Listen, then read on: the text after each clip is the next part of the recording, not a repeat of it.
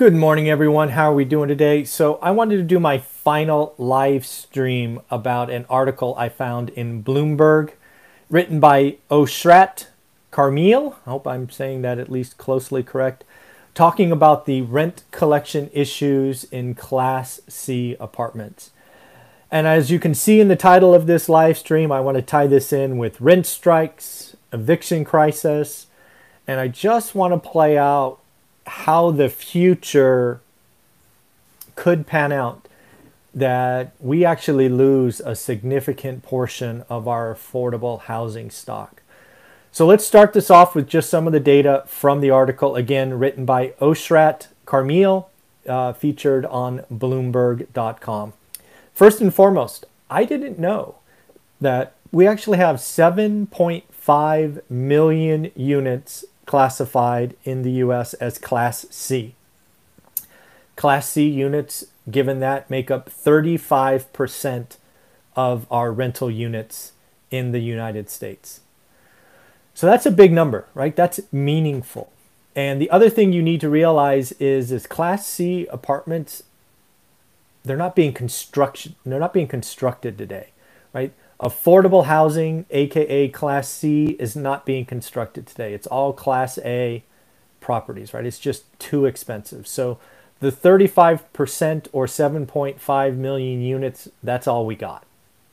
And I'm afraid we are about to lose a significant portion of those over the next 24 to 36 months. So let me play out what I see happening. First and foremost, rent collection in Class C apartments, again, believing the numbers from Oshrat's article on Bloomberg, is that 54% of rent was collected in June for Class C. And just so you know, if you're an owner and you're a landlord and you're only collecting 54%, you can barely cover mortgage and taxes. You're not taking care of the building. You're not doing basic repairs. You're certainly not doing any capital improvements. Then in July, it gets worse. Class C collections in July, again, according to the data in Oshrat Carmil's article, was 37%. That is so low that I actually don't believe it. That's how low that is. If it's true, we are about to have a lot of foreclosures in Class C apartment units. Let's just assume 37% is the right number, and it's trending the wrong direction. What's going to happen first? First and foremost, as we talked about at 54%, the owners are going to stop capital improvements. They're going to stop basic repairs. They're going to stop paying property taxes. They're going to pay the mortgage, probably. When you get to 37%, you basically stop everything. You don't pay you go into forbearance, you call up your bank and say, hey, COVID did this or health crisis did that, can't pay. Let's assume today the banks give you a break. They give you 90 days to work it out, maybe 180 days, 6 months, but you're done. You'll never catch up. So what likely happens is a forced sale. And just so we're clear, this happened to Class C apartment buildings in 2010 and 11, right? The housing crash last time started in single family, but it got so bad that affordable or cheap or Class C or whatever you want to call them ended up going into bad shape in 2010 and 11. So it happened before. It just takes time. So if we continually see rent collections at 37%, these units will foreclose. The owners will lose them. But here's the problem. The new owners, most of the new owners, they're going to kick everybody out. They're going to spend significant dollars upgrading.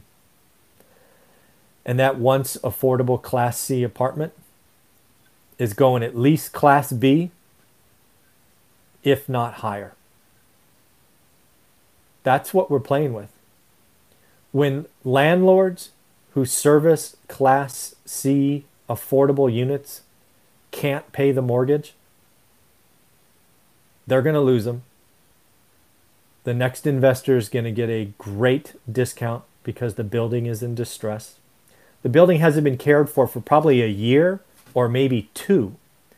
They're going to go to the city and they're going to say, hey, I need to upgrade these units. It's a public health and safety issue. Leaks everywhere, rotten floorboards. It's just going to happen. It happened before and it's going to happen again. So tenants in these affordable housing units, you're probably going to feel like a winner. You stuck it to your landlord because you didn't pay rent.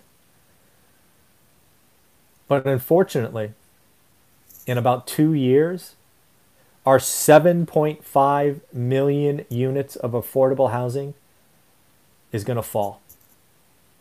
The only question is by how much? Does it fall by 20%?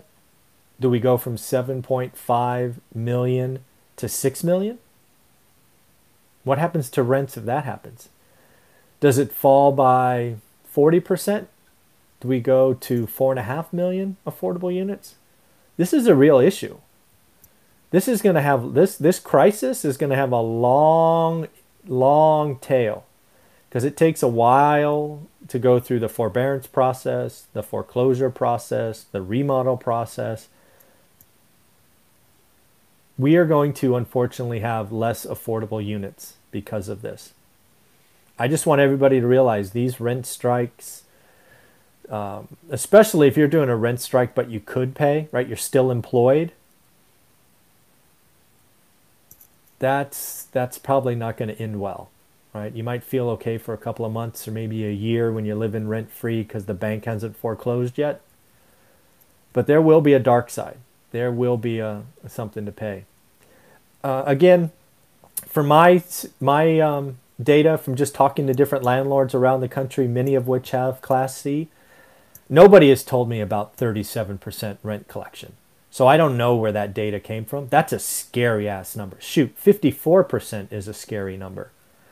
So I'm not sure where OSHRET got these data, but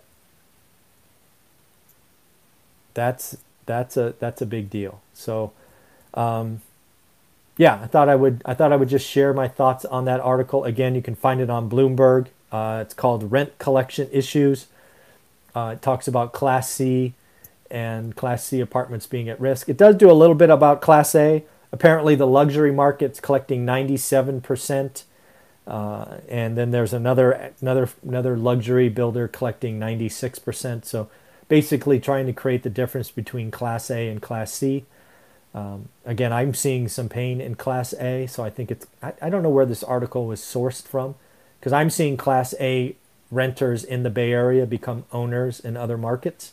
So just interesting times. So at the end, everybody, take care of yourself. Have a wonderful day. I am going to go work out. Take care.